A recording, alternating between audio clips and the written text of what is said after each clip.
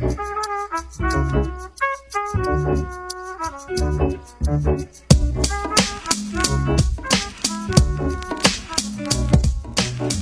Wimberley. It's what we know, what we don't.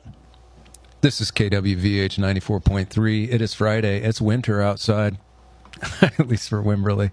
And actually winter in Wimberley? Oh, my goodness, Benita. Yes, it really, I mean, I don't know if it started out that way this morning. I think the humidity kind of prevented it. And I probably sent Bodhi to school a little underdressed, if I'm being honest. But, yeah, when I was walking through, I was like, wow, this really is about as wintry as it can feel. Other than when, I mean, it goes like full-blown. It's the most pleasant form of wintry. How about that?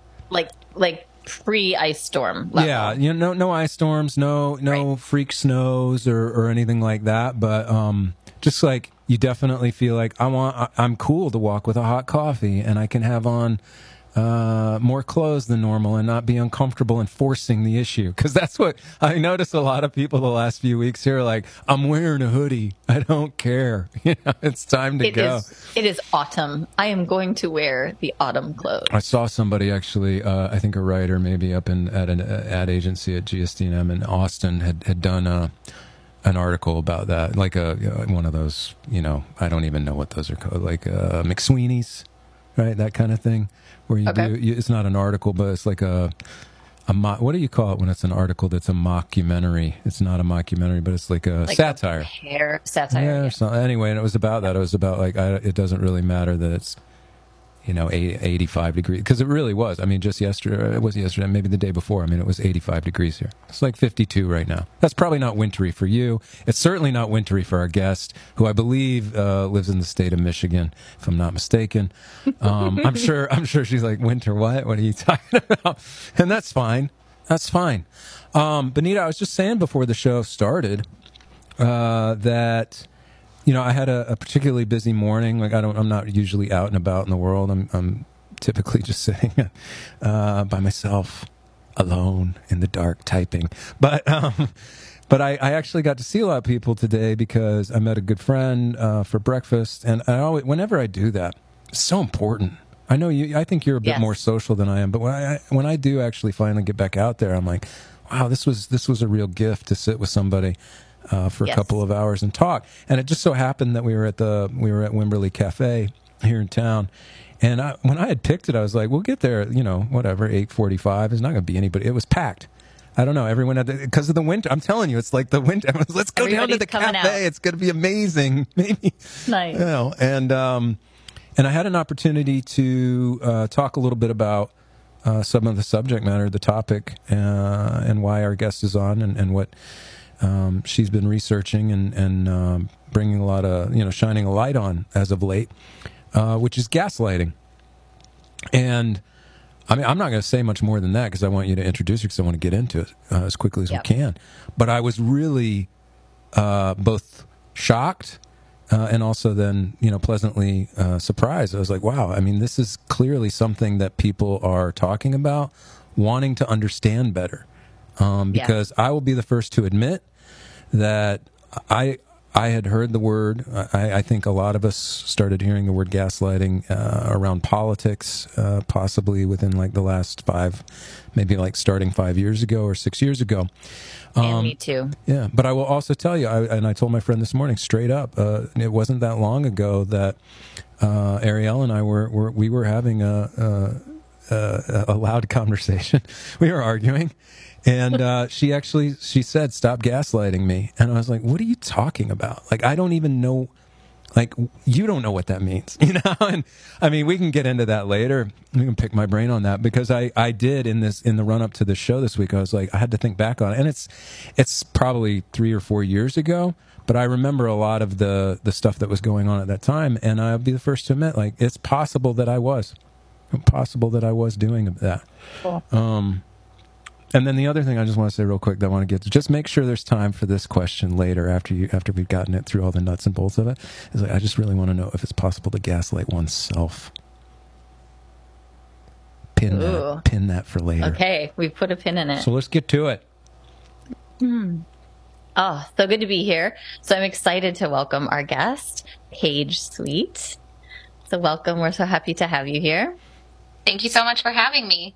Yes. And it's so wonderful having the show and have people in our lives listen to it. And as Peter often says at the end of the show, we'd love for people to reach out and suggest, interesting people and topics to have on the show and to cover and discuss. And somebody we know in common did exactly that and said, I really think you need to have my friend Paige on the show. And I was talking to her about the, sort of a personal educational deep dive I've been doing just on my own in terms of reading books and listening to podcasts and understanding what happens in the world around coercive control and narcissism and manipulation. And gaslighting is a huge aspect to those systems and the people who operate in those types of systems.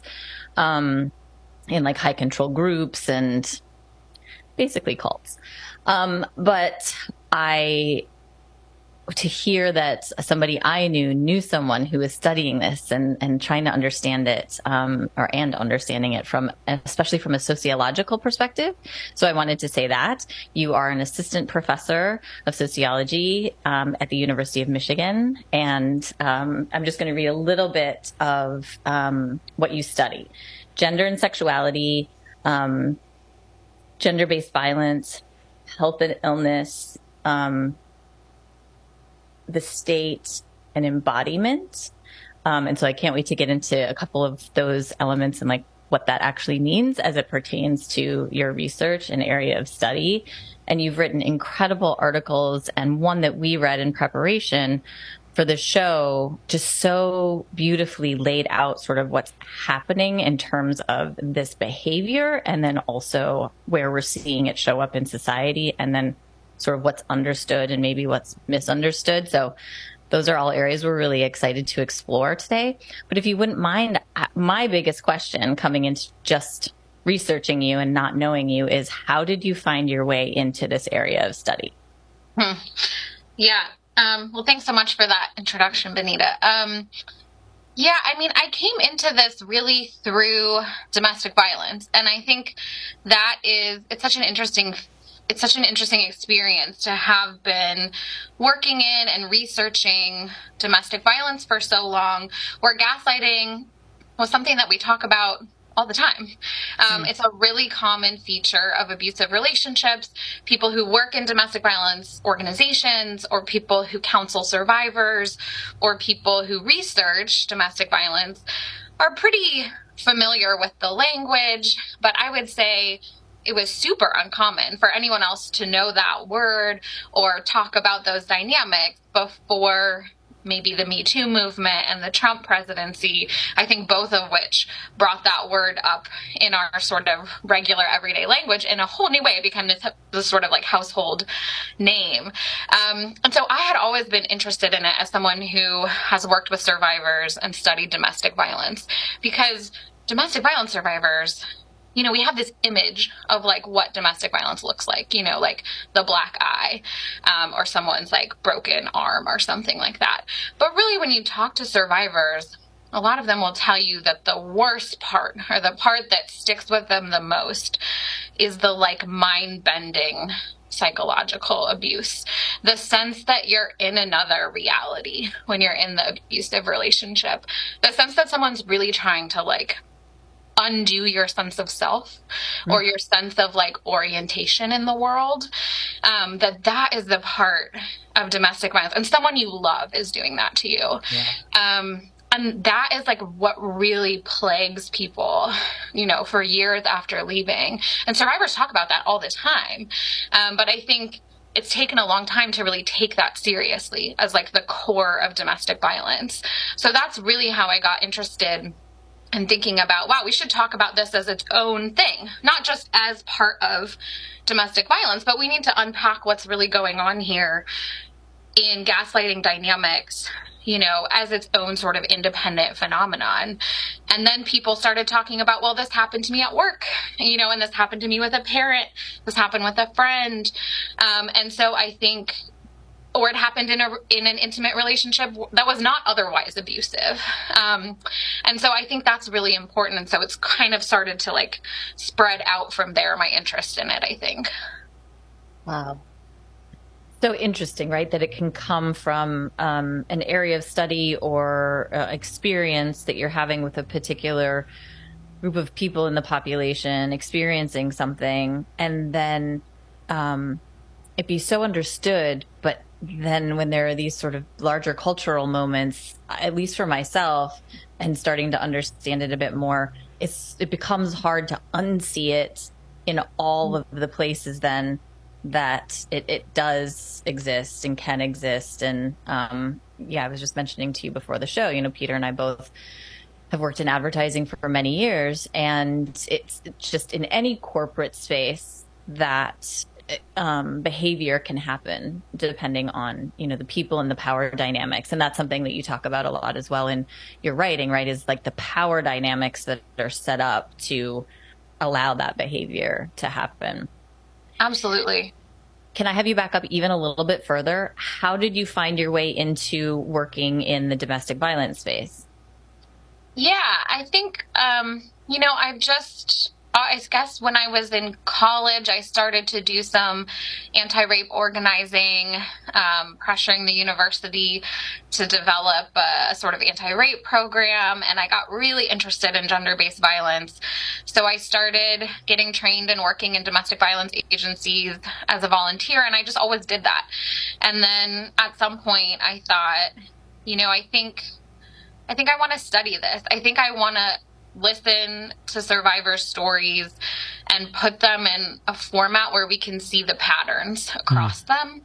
And so I think that's why I decided to go into sociology. So it was kind of like, either I'm going to go into social work and work directly with survivors, or I'm going to go be a sociologist and try to like listen to people's stories and find patterns across them. So that's what I do. And so I decided to get a PhD in sociology. And so part of what I study is sort of larger than gaslighting. I study the sort of systems that survivors have to access in order to get what they need and to survive and recover. And sometimes how those systems end up perpetuating harm rather than helping people. Sure. I saw that you mentioned that specifically, that a lot of these things are actually ultimately continuing to hurt the survivor. Yeah. Yeah, absolutely. And I think, we tend not to have a really strong social safety net in the United States. And so you can imagine that someone who's struggling as a single mom, working multiple low-wage jobs and trying to get out of an abusive relationship, just how many more obstacles there are there than there should be. Absolutely. We could have a different world, but we don't.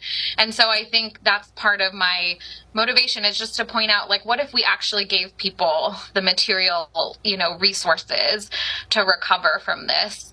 But gaslighting comes up a lot for people in systems too. Like if they access a mental health system, and they say, I'm a victim of domestic violence, and they get told, well, I think you have bipolar symptoms.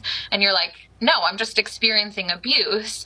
A lot of survivors talk about that kind of experience. So you can see how that perpetuates the harm that they're already experiencing from their abuser. So often these, systems that have a lot of power to name and explain what we're going through, they are actually perpetuating those same dynamics.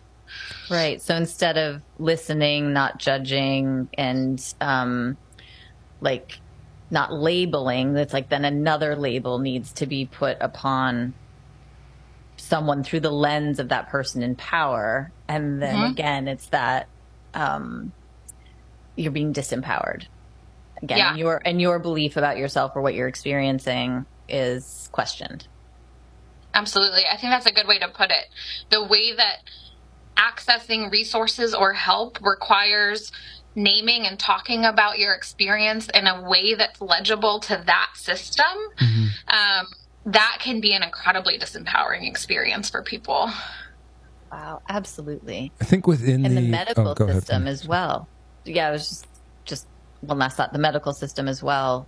I just recently experienced something like that, going to a provider looking for some hopeful understanding and validation, and was basically told, like, no, just this time of life for you. And I was like, wow, that doesn't feel right. Yeah. Wow. Let me go find somebody else. And I think that's, I know there's been lots of research and also some really powerful podcasts and investigative journalism happening around this, and the experience especially that women have, for people who identify as female. Right. I mean, I just wanted to real quick. Obviously, it was a part of your setup there page, but again, I think just to distill down to like what gaslighting is, for as a definition. I can't remember now if it was in the article that you sent us, and I read a couple of other things, or at least what I could read before there was a paywall. I mean, there's some of the stuff you published is behind some gates, but where the phrase itself came from, I did not even know. And then you hear it, and I'm like, oh, okay. So I don't remember the name of the play. I think it was a book and a play, or a play, and then it was ultimately a movie, maybe with Ingrid Bergman. Is that right? Where I guess the protagonist was being gaslit, but it was really actually gaslighting, because they were fiddling with the gas lamps, making them brighter or bringing them down, right? And then right. and just trying to make this person feel, this woman in that story, feel crazy, right? Or mess right. with their perception of reality, right? Right. And right. So I mean, that honestly helped me start to understand it a little bit better. Just like, oh, that is where it comes from. But I think when I read your yes. article and I saw those four, the one that you sent us, which we'll definitely post to if we can, is absolutely, is that within it there's like anything, there's a lot of grays specifically, and you don't have to answer this right now. But what I want to bring up was what I thought was interesting and wasn't quite resolved within the article. Was the one woman who said her mother was gaslighting her, but didn't think she was doing it on purpose. So, I mean, that was definitely a question I wanted to get a little deeper into, is like, can you do it without doing it on purpose? Is that part of the definition? Is that fits within? I think that's such a great question. Oh, and by the way, if you ever run into this issue of like something a researcher, professor wrote that's behind a paywall, please just email us and ask for the article, and we'll send you a PDF, because this paywall does not benefit us at all. So more than happy to share the article. But yeah, I think what you bring up is so important, Peter. So I think of gaslighting as just like simply, when someone or a group of people is trying to make you seem or feel crazy. And we often talk about it just in the sort of simple language of like crazy making. Messing with your sense of reality, like you said. And the origin of the word is quite literal. It's a play and a film called Gaslight, and the movie's from 1944. If you haven't seen it, I really recommend watching it, with Ingrid Bergman. And it's really her husband is brightening and dimming the gas lights and insisting that she's imagining that. And he's doing that to try to institutionalize her in a psychiatric institution and then steal her fortune. So what's interesting about the origin of that term is he's very evil. He's like this horrible Svengali puppet master figure who's trying very intentionally and very deliberately to make her seem crazy, not only to herself, but to other people. So he does this publicly in front of servants in the household and things like that. And so he's really trying to discredit her and make her seem insane. But what that suggests, right, is that there's really this like mastermind. That it's malicious and intentional. Yep. Very malicious, very intentional. So that's the origins of the word. It gets sort of picked up by psychotherapists in the 60s and 70s a little bit. And partly what they're talking about is involuntarily hospitalizing people, as something that was happening at the time that they were concerned about. That someone could take control over someone's life to such an extent that they make them seem crazy and hospitalize them against their will. And it gets, psychotherapists sort of use it sporadically, but it doesn't get really popular until the Me Too movement and the Trump presidency. But I think that we sort of overestimate that like intentional aspect of it.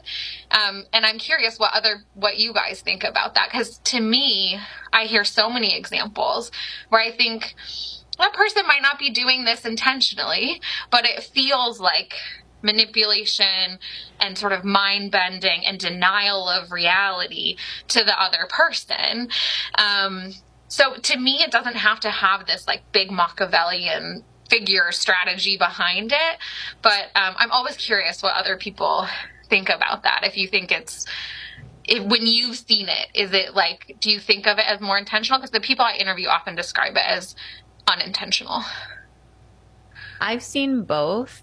I think more often though, unintentional or like justified way, either from, like a very, like intense and idealistic belief system that like wraps somebody's behavior in denying the reality of others and the experiences of others in like, but their way is better. Mm-hmm. Yeah. Or like it's the path to some ideal state or something, like sort of in that world. And then where I've heard of it and seen examples of it more in like the personal relationships, that you mentioned in sort of various different forms in the article, whether it's intimate relationships or parent relationships or sibling or other like close family member type of relationships, is where it's like an ingrained pattern of and maybe has also happened to the person who is now doling out that type of control and the gaslighting, but it maybe also happened to them. Like it's like an ingrained pattern generationally in a family dynamic. And so, and then like that person who, let's say it's parents now of maybe an adult child or something, and that it happened to them, they maybe haven't experience things like therapy and their own inner journey to become self-aware, to know that they're even doing that. So it just is like the way. Right. And there isn't space for a nuanced conversation around like, yes, no, the way you're seeing that is not the way I'm seeing this. Right. And that there's no space for there to be, well, that's where I kind of want the two different humans can be in the same conversation and be experiencing it differently. Like I had to learn that in marriage counseling. Like I didn't know that until I was like, had a professional explain that that's a thing. Right. So I think unless you're exposed to that kind of help as a human being, maybe you don't even know that this is the way you think you're doing the right thing and you're ultimately doing it via this form of manipulation. Yeah. Well, that's interesting because here's there's two things that come out of it for me in hearing you both talk about. One is I'm starting to think like, does it have to be repeat for it to qualify, right? Does it have to be a pattern that's happening often for you to really technically label that? And then two, and I'm glad you brought it up, Benita, is because to me it's that reality thing, right?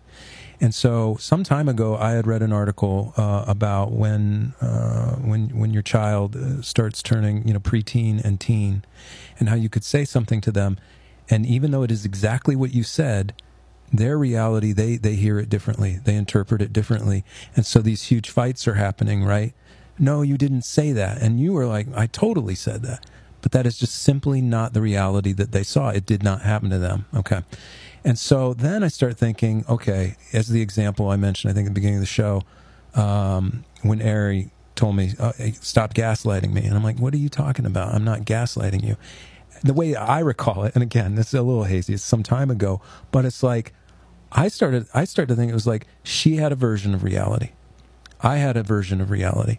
Our versions of reality were not meeting. Now, here's where I think I did start gaslighting. I think I dug in. Even as I maybe started to realize, like, well, I'm not 100% right or certain about what I'm saying happened right now or whatever. But then in an attempt to win, for lack of a better, you know what I mean? Just to be like, I'm the winner. Be right. Not to be right. Was I that? I think I then fell into what I would call gaslighting. Although at the time, I was just like, I really think I told her, and I'll be curious to see what she says when I get home now. But it's like, I think I was like, you don't even know what that word means. Like, everyone's throwing that word around. Like, I'm not trying to get, and that's the thing.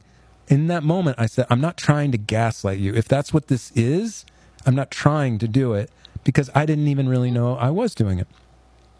I do think now that I still wasn't trying to do it, except for this moment where I think I felt like, I'm starting to feel a little bit uncertain, but I'm just going to keep pushing until I win, right? But again, like in the example that you presented, where it's like a mother, I think there was a woman, and she had some health issues, right? Some mental health issues, and her mother just kept dismissing it, right? Right. And that one still feels like, how do you ultimately end up putting that under the umbrella of gaslighting? Because to me, it just felt like a very misinformed mother. Mm-hmm. Yeah, I mean, I think these are all, it's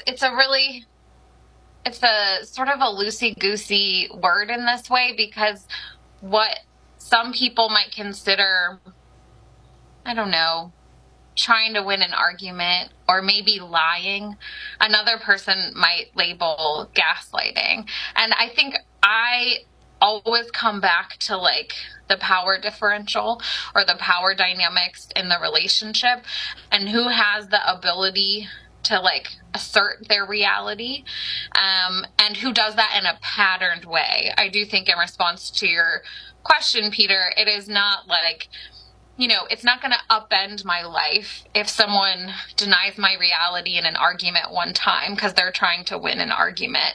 But if someone does that to me every day and tries to convince me that the things I'm experiencing are not real, that's going to have a lasting impact on my life and my sense of self. So in that sense, I do think the patterned aspect is important, as is the power dynamic.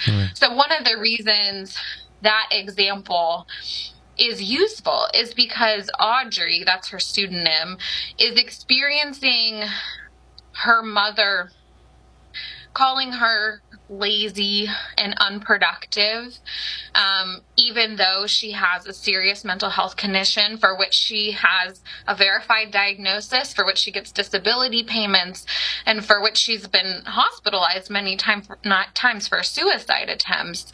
And her mom continues to deny that that's a real thing, that mental health is a real thing, that her mental illness is real, and calls her, lazy, unproductive, all of these types of things. So for Audrey, this is like denying her reality constantly over and over again.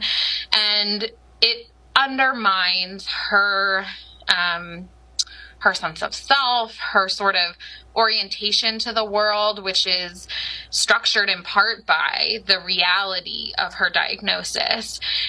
And it is patterned also by, Benita, you mentioned sort of like medical gaslighting, that often people, especially who have mental illnesses or sort of like, let's say, vague symptoms of pain that they can't attribute to a particular source, this type of thing that people experience, experts in the medical system all the time telling them that that's not real, it's psychosomatic, like, we don't really know what that is. And especially if you're a woman and there's this historical connection between femininity and like hysteria. Right. And so I think that all those things come into play in Audrey's experience, right? It's not that it's just her mom, but she feels like it's the whole society, whole medical system that's trying to make her feel like what she's experiencing isn't real. It's not like breaking an arm, right? Like she's choosing not to go out of the house that day. And that's the reality that her mom keeps asserting. And her mom has quite a bit of power over her in this scenario. She's dependent on her mom for housing and other financial resources. And so I think that plays into it as well. Okay. Yeah. Huge. So, I mean, I think what you're saying is that a pattern is something to help define it. Right. I think so. Yeah. That's me getting myself out of the proverbial doghouse. He just wanted to make sure about that. Yeah. Right. So I'm gonna go ahead and we're gonna listen and hear as you do, from our underwriters real quick. We're talking to Paige Sweet about gaslighting, and we're going to be right back, so stay with us if you can. All right, bye-bye. KWVH and Texan Athletics are supported by Wimberley Roofing. Sam and Anna Mott, local community sports fanatics, owners of Wimberley Roofing, pride themselves on taking care of their neighbors. For roofing, re-roofing, roofing repair, and new construction for your home and business, you can call 512-847-0015 for a consultation on your roofing project. Support comes from Kent Power Sports of Austin, a family-owned, full-service power sports dealership committed to providing exceptional customer service when it comes to side-by-sides, motorcycles, dirt bikes, e-bikes, pit bikes, ATVs, and even go-kart needs. They have you covered with sales, parts, and service. Open Tuesday through Saturday, 9 a.m. to 6 p.m. You can find them at kps-austin-honda.com. Freedom Canines International, a nonprofit organization, is currently looking for puppy raisers and foster homes. These dogs are life changers for folks with disabilities like diabetes. Now accepting the application to receive hearing, service, and diabetic alert dogs. Go to freedomcanines.com for information about the trainers, Becky and Todd Keir, and their mission of pups empowering people. All right, welcome back to What We Know, What We Don't on KWVH 94.3 Wimberley Valley Radio. I'm Peter Roche. My co-host is Benita Condi. You already know that. Hey, Benita, did you happen to notice that on Instagram today I came up with a new slogan for the show? Did you see that? Yeah, I'm now saying it's the fastest hour in radio. Oh my God. Well, this one is proving to be the case because I cannot believe that we're already halfway through the show. That went so unbelievably fast. Right. This is such a fascinating and interesting topic. But yes, you and I are here in the midst of these conversations. And so, we're wonderfully focused, and which is such a privilege, I think, in such a distracted world to be in these wonderfully intense conversations for an hour. But I like that one. That's good. Yeah, I'm going to add it. So we got so two glad now. You're a writer. Wimberley's favorite radio show. That was the first one. And now the fastest hour in radio. That's how I'm billing it. I love it. Well, let's get back into it. Yeah, I'm curious about, I've got a couple questions, but we'll see how they flow with some others that we have also. Being that you do work, it seems predominantly with individuals and having these conversations and then seeing the patterns from those conversations. Do you also ever look at it from a structural perspective? And I'm just curious kind of either the differences or what you see play out and how human beings can, through conversations like this and understanding more of the sort of academic definition and then how it's being studied, can be more aware for when we may be unconsciously doing it and to not do that to others and to see it when it's happening to us. Mm-hmm. Yeah, that's such a great question. I mean, I think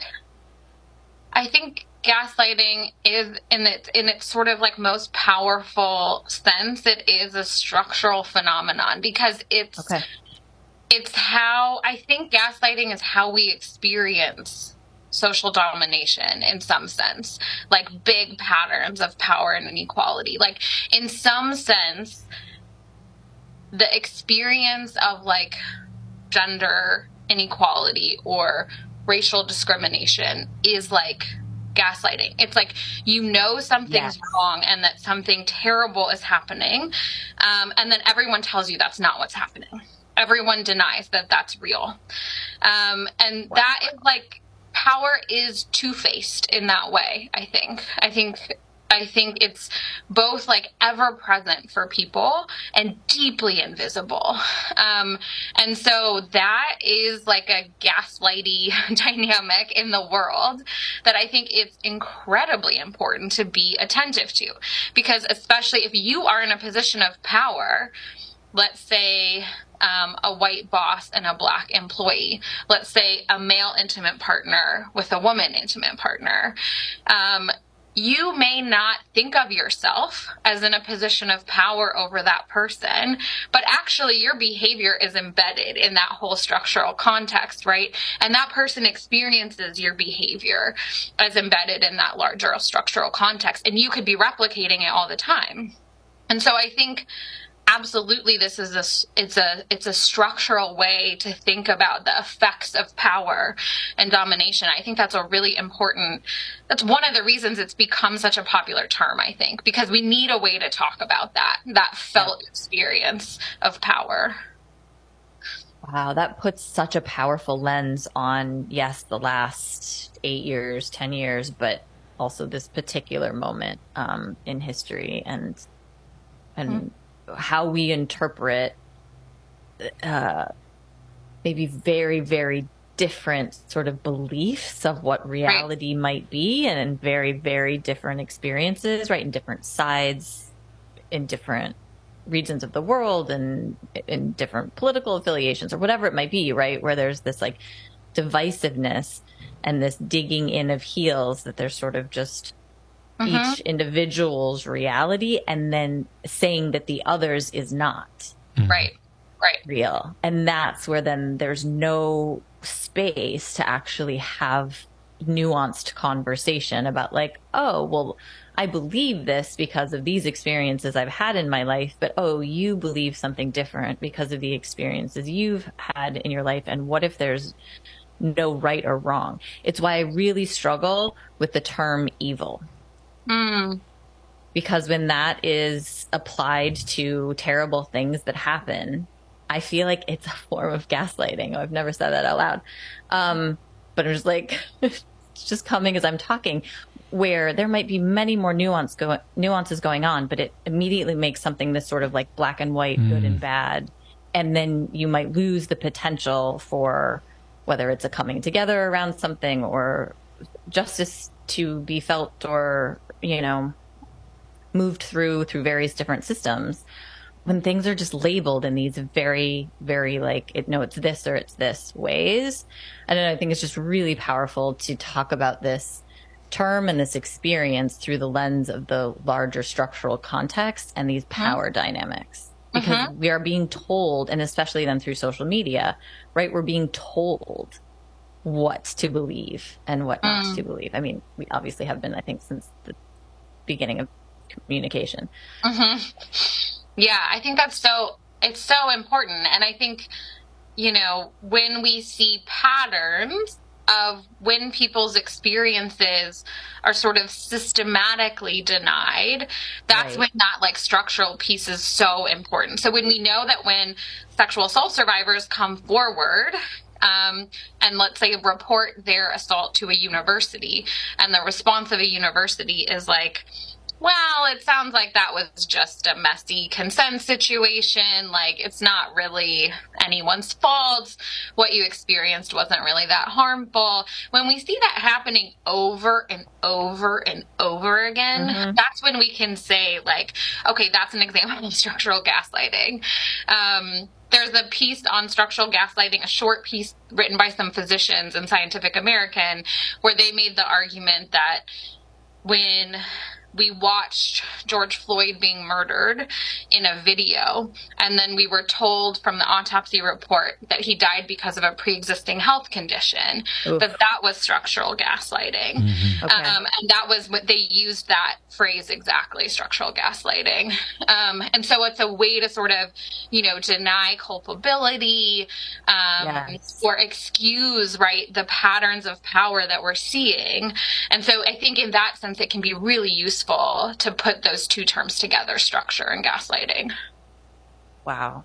I can see, like, my mind is just like the wheels are turning, and all of the different structural examples and the ways in which this plays out in society across all of the various different power dynamics and abuses of power. Well, and I wonder too then if in some cases, because really within like the last 72 hours, just my understanding and identification of it, and I'm just like, okay, I could see that. And even the one that you just mentioned with the rape reporting or the assault reporting and how that's handled, When you think about, a lot of people celebrated Steve Jobs and said that what made him a genius or so amazing was that he bent reality to what he wanted it to be, right? Now, he God bless him for everything that he brought to the table. He's been out of the picture for a long time. I don't even know, but it feels like it's been a while, and maybe even a bit before some things could have come to light. Because now I'm sitting there wondering, like, well, that was celebrated, that was heralded. Like, look at this guy who can bend reality to his whim to make things happen.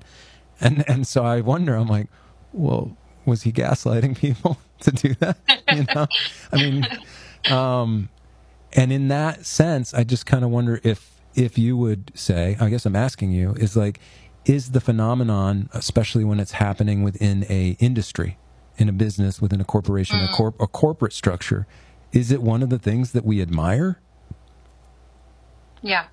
I mean, I think that's such an interesting question. I'm not sure about Steve Jobs, but I do think that we associate that, like, power comes, right, with being able to sort of, bend reality, make the world in your own image, make the world seem what you see the world as. And I think that happens in a more micro way in intimate relationships where someone holds a lot of power over the other person. So we see, for example, in domestic violence situations, that abusers are often quite skilled at spinning a narrative of their own importance. So I've interviewed multiple survivors whose abusers have told them totally fabricated stories about their sort of like importance in the professional world that then the victim later found out was not true. That they were, for example, that they had cancer and were undergoing chemotherapy because that made them sort of like important in some way or special in some way. And so I think you see that kind of like, in this case, it's fabricated, but it doesn't have to be entirely fabricated.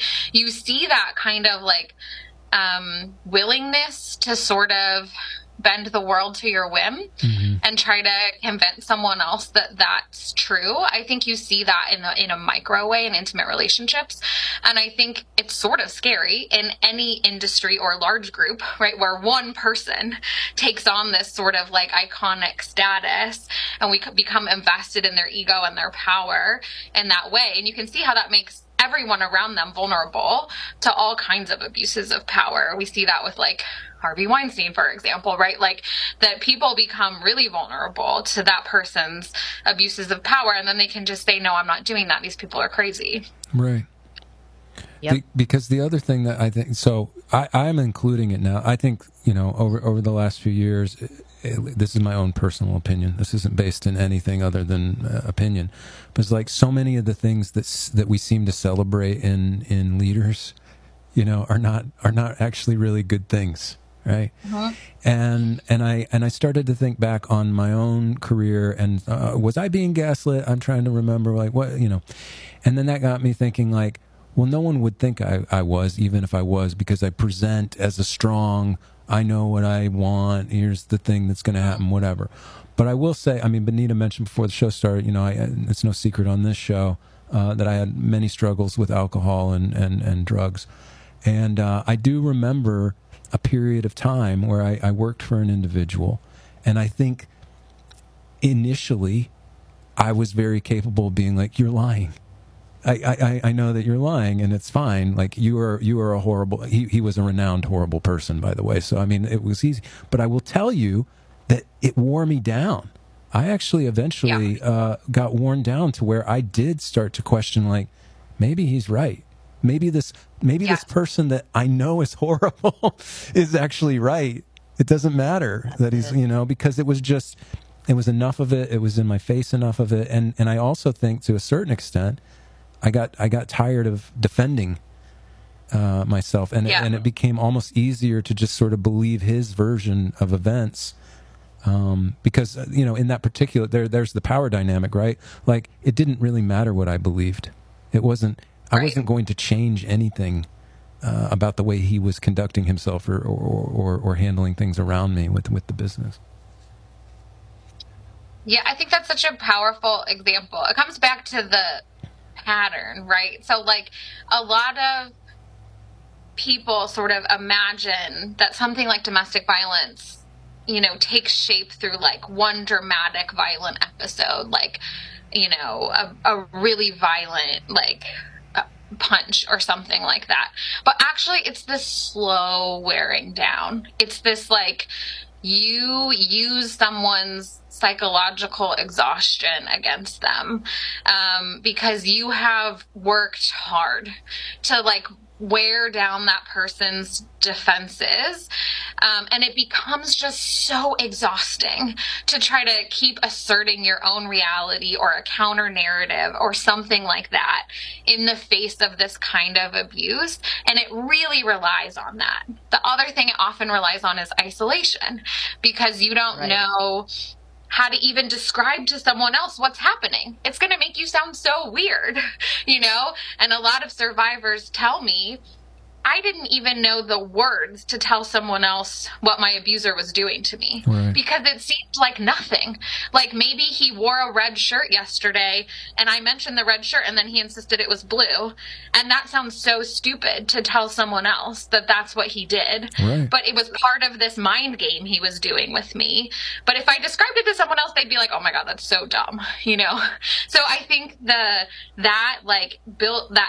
slow build is so critical to the experience of gaslighting, especially in intimate relationships or even in workplaces, maybe. Right. In that example, though, of the red shirt, blue shirt one, that is where it does start to err on the side of feeling intentional and evil and Machiavellian, right? And those ones are going to be even harder to believe, because even the gaslight as it existed in its first form, if she had gone to somebody and said, he's changing the lights from low to high to make it seem like I'm crazy. Yeah. We're just not conditioned to believe that another person is doing that, you know? Yeah. I mean, I've said this before and I always butcher it, but like I remember reading an interview, part of several interviews with a serial killer, and it was just like, you know, the thing is you just never believe that the worst is going to happen. You keep thinking. And that's the thing. So I think somebody comes to you and tells you an example like the red shirt, blue shirt. Somebody comes to you and tells you, no, they're messing with the lights to make it seem like I'm crazy. We are just, I think most of us anyway, are just kind of like born to be like, I don't think somebody would do that. But I wonder why we wouldn't believe that, but we would believe, we know it's incredibly common for people to commit violence against their partners. Yeah. Like we probably wouldn't say like, oh, there's no way he hit you. You know, I hope we wouldn't say that.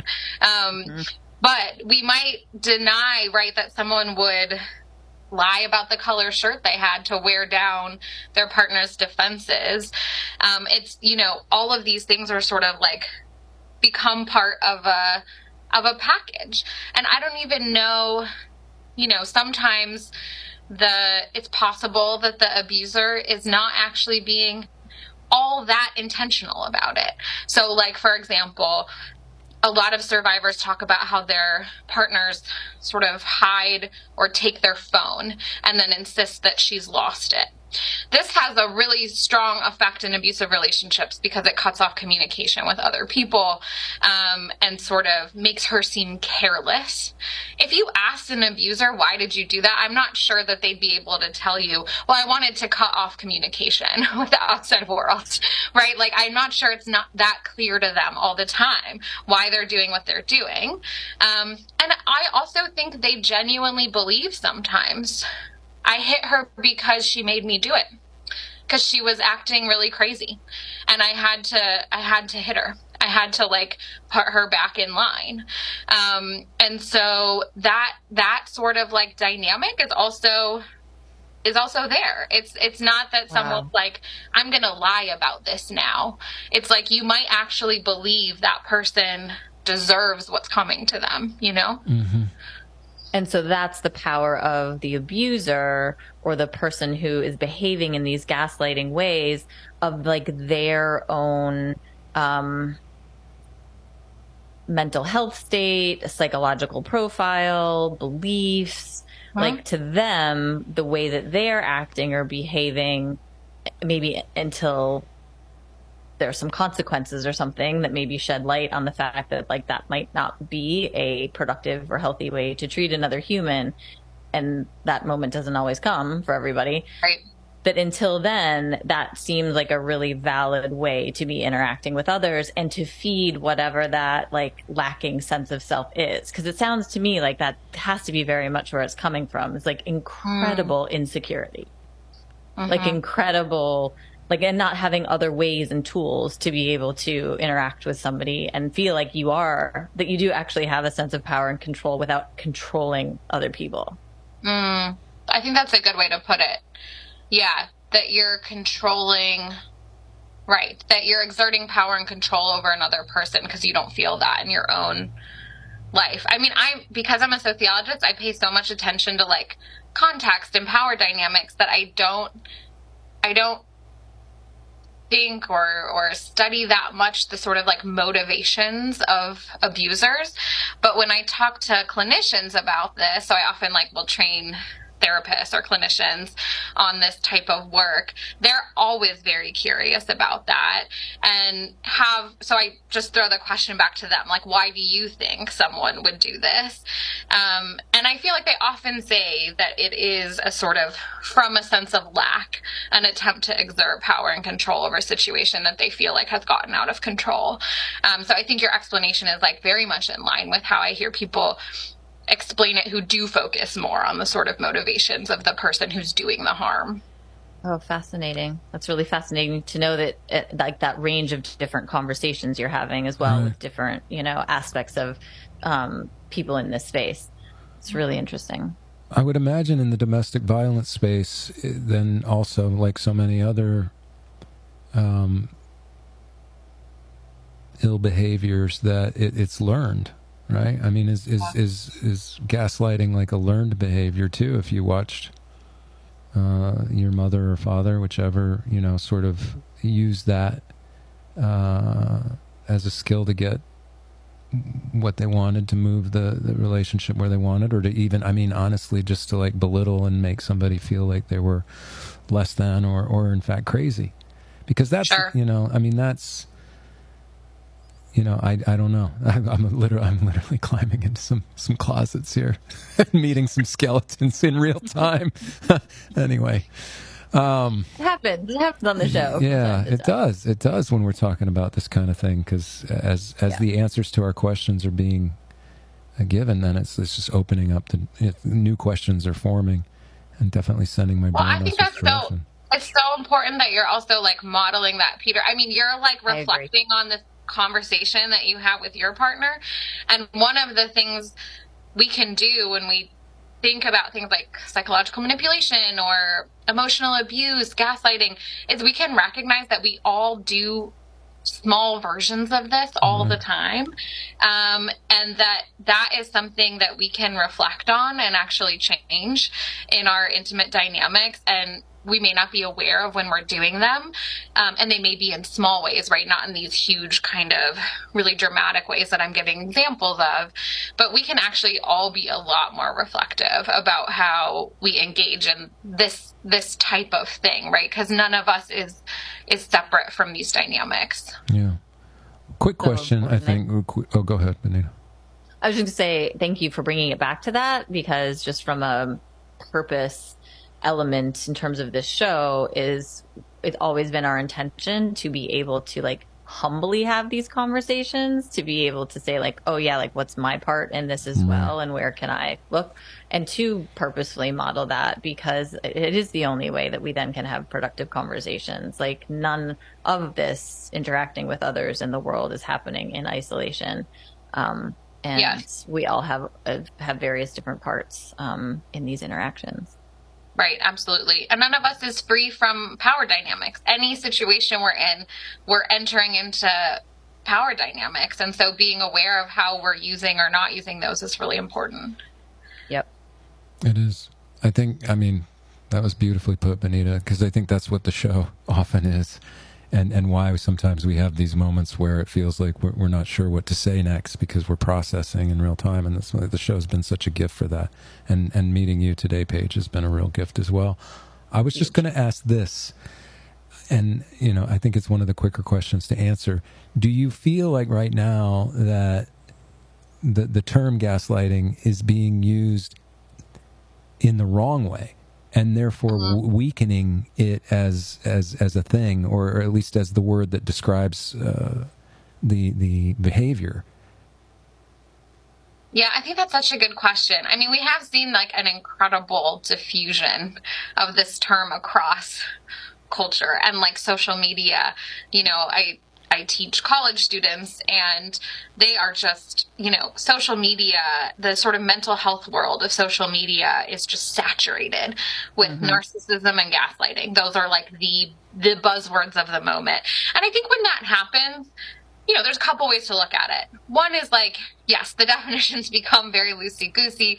Sometimes people will call something gaslighting when someone lied to them, for example. And I think that's not quite strong enough. But I think on the other hand, I'm sort of like happy or relieved that we have an everyday language to talk about intimate power dynamics, to like name and understand these confusing things. And if some of the survivors that I interview found the term gaslighting on social media and were like, oh my gosh, I'm being abused, then that is like worth it. I think that this term has really entered the everyday vocabulary of so many people. So I guess I think the gains are more important than the drawbacks of it, even though I think it is sort of irritating sometimes to see such a powerful word be kind of watered down occasionally. Yeah.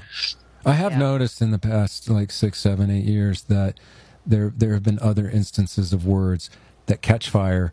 They're used a ton. You wonder, if it even means anything anymore. And then somehow it loses the power for the people who are throwing it around. And then it kind of, simmers down, and then it stays in our vernacular as it was supposed to. So, and in all honesty, I almost feel like that is happening. I don't think I'm running in the same circles that you are in terms of social media, where you're probably seeing it a lot. But I had sort of thought, now that I really think about it, it seems like I'm seeing the word less, at least bandied about by the people who want to control us.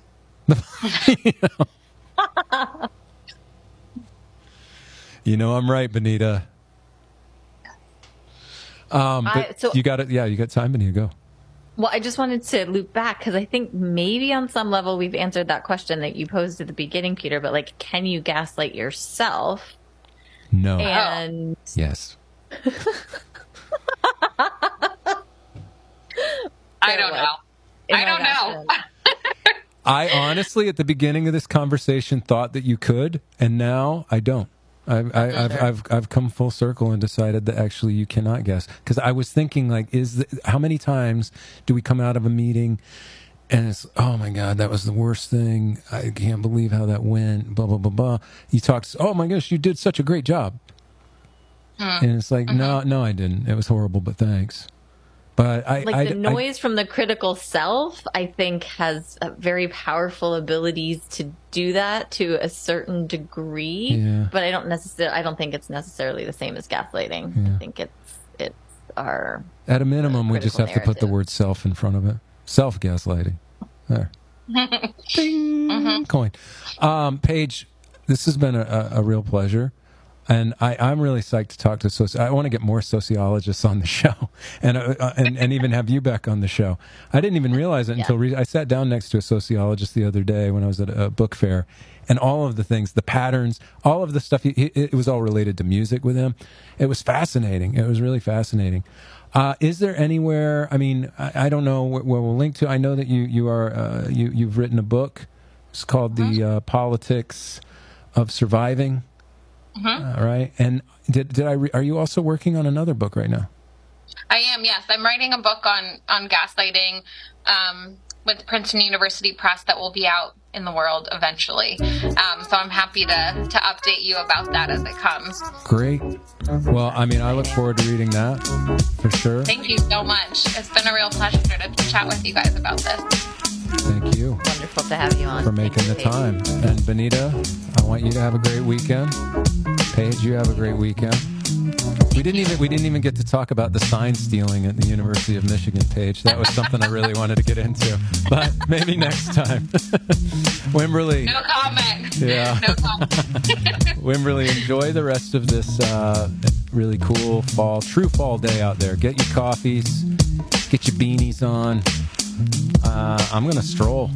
Leave this fishbowl and take a nice stroll. I deserve it. All right, y'all. Take care.